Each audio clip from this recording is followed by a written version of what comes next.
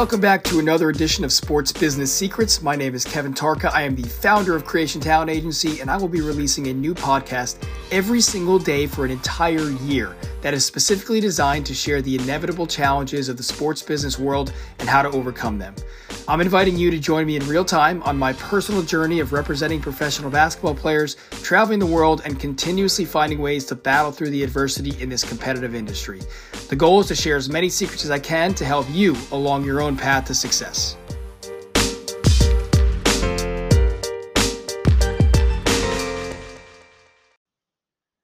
Good morning, my friends. It is 5:40 a.m. Tuesday, May 11th. We are on episode 209. 209 straight days of podcasting. Fantastic. Love it. Let's dive right in. So today I'm going to fill you in on one of many challenges that I'm facing and that I think the industry is facing in general in the agency world. One of the goals that I had when I started the podcast, of course, and one of the missions of the podcast is to really peel back the curtain and let you know exactly what happens behind the scenes of an agency. And there are some things that continue to shift in regards to agency responsibilities, or let's say agency benefits. And in the past, the main role of an agent was to procure and negotiate contracts. Now, of course, before the social media days, digital exposure wasn't really a thing, right? The only highlights that players saw of themselves was either watching film of their games at practice or scouting an opponent, or maybe if they were lucky, and you're talking about NBA players, they made a quick quick clip on ESPN, or maybe even like the ESPN top 10, right? And they woke up the next morning and they turned the TV on and, oh wow, like there's their play. But that has evolved quite rapidly over the last 10 to 15 years, and even the past couple of years, with the not only creation of social media, more specifically Instagram, Twitter, Facebook, but more so the constant overload of content and that players see left and right. Right, the combination of the constant need of approval, just a human trait, or let's say the fear of missing out, and God forbid someone not seeing their highlights. In addition, mix that with the platform availability, the availability of rapid exposure, and games and highlights are expected almost instantaneously. And that's not the way that it was several years ago. And now, okay, for ESPN, no problem. It'll be done essentially live, right? You can almost watch the replay right away when you're watching a game, and then you open Twitter. So let's just say you're watching a game on TV. You see a crazy play. You open Twitter. I mean, within a couple of minutes, that play is up. Not even. For an NCAA Division I athletics program, of course, no issue. We've got the budget. We've got the creative department. We don't have the budget to pay our players, but we have the creative department, so somebody could make highlights. Yes, that was a shot at the NCAA, and hopefully here we'll have a podcast episode within 2 months of the official statement that players are allowed to get paid. Anyways. ESPN, no problem. NCAA D1 athletics program, no problem. Maybe even for a big time agency, sure. Let's just get the creative department to add that to their responsibilities. For a small agency, well, my friends, this is my challenge. Not only is it a challenge because game film is really difficult to come by, especially when you're talking about overseas, and difficult to have access to it, but it's difficult because it's time consuming. Right? If you've never had the responsibility of putting together highlights after a game and tracking down stats and sharing those things on social media before, don't you dare shake your head at me or roll your eyes. Go try to post some highlights and stats from a game from the country of Georgia within 30 minutes. I'll even give you an hour of completion, and let me know how that goes. Right? It's difficult also because players expect it now. Now, it's not a terrible thing. It's not a bad thing. But players just expect it. It's the new norm, right? So I don't care where you're playing, whether you're playing in the NBA, in the EuroLeague, or in the third division of a country overseas, or a league here in the States. Players expect it that highlights are shared. And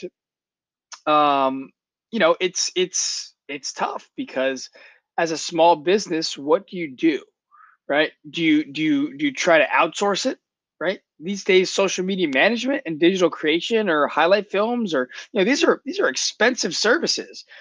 Okay, maybe not so much highlight films, and you can get it done on places like Fiverr or outsource it, which I've done. Um, but the combination of those, plus the time that it would take to teach someone exactly what you need, is it's very difficult and it's expensive. Just I was talking to someone about this the other day. Like, okay, let's just say the budget is not a problem, and sure, you can get the best of the best to do it. Well, it's time consuming to explain to somebody that doesn't necessarily operate in this business exactly what's supposed to go up and what would be really bad if they posted, or what type of pictures, what type of pictures should not go up. If there's a certain picture with form that's, a form shooting that's different than you really want, maybe that's not a good idea to post because someone's going to think that, and the perception is going to be this. And it gets to a point where, like, you shouldn't worry about that stuff, but at the same time, yeah, I mean, perception is reality. So what somebody sees of a certain clip going up, maybe that should never go up in the agent's eyes. So it takes time to teach someone that, and really trust somebody that they're going to put something up without you having to check it. So um, again, personally, I outsourced, even recently, some highlights, which is definitely well worth it. So some highlights can be useful, but all of it, the management of it, the posting of it, the full game film, the stats, it is really, really tough. And so if you're listening, uh, and you have experience in social media management or game analytics or stat reporting, or video, and you're in college and you're a GA, or you're before college, or I don't care how old you are or where you are in your life, hit me up. I have an internship project for you. Uh, I typically try to watch almost all my clients' games, but even then, I'm watching every single game. If I'm watching every single game, then not only do I start not having a life, which is already the case, but once you have a handful of clients that play once or twice a week, that's a long amount of time watching full basketball games. And I'm taking away from what I need to do, which is getting their names on radars for their next contract, and recruiting, right, and doing other things that are part of my responsibility. So a big time challenge for me now is social media management, highlight and game analytics, posting, digital exposure. Essentially, is kind of what I've labeled it. So I think I do a good job of it, but a goal of mine is to be able to either have a budget to outsource that completely, uh, and whether that means have somebody in house, or I outsource it. But the goal of mine is to be able to do that and have that kind of automated to an extent. So again, whether that's hiring somebody in house or hiring a team, an intern that's outsourced, that is a goal of mine. But as always, this is real life. This is what it's like peeling back the curtain to find out exactly what happens every single day in an agency. So next time you see an agency post a highlight or a player retweet a dope video or game stats, just understand how much time went into that, and how being an agent, and running an agency is much more than just posting a picture on Instagram of that client signing the first contract and then going to party until next season. Like, that's not that's not the reality. It is much deeper than that. So welcome to the real life of an agent. Have an amazing day, and we'll see you back here tomorrow morning at 6 a.m.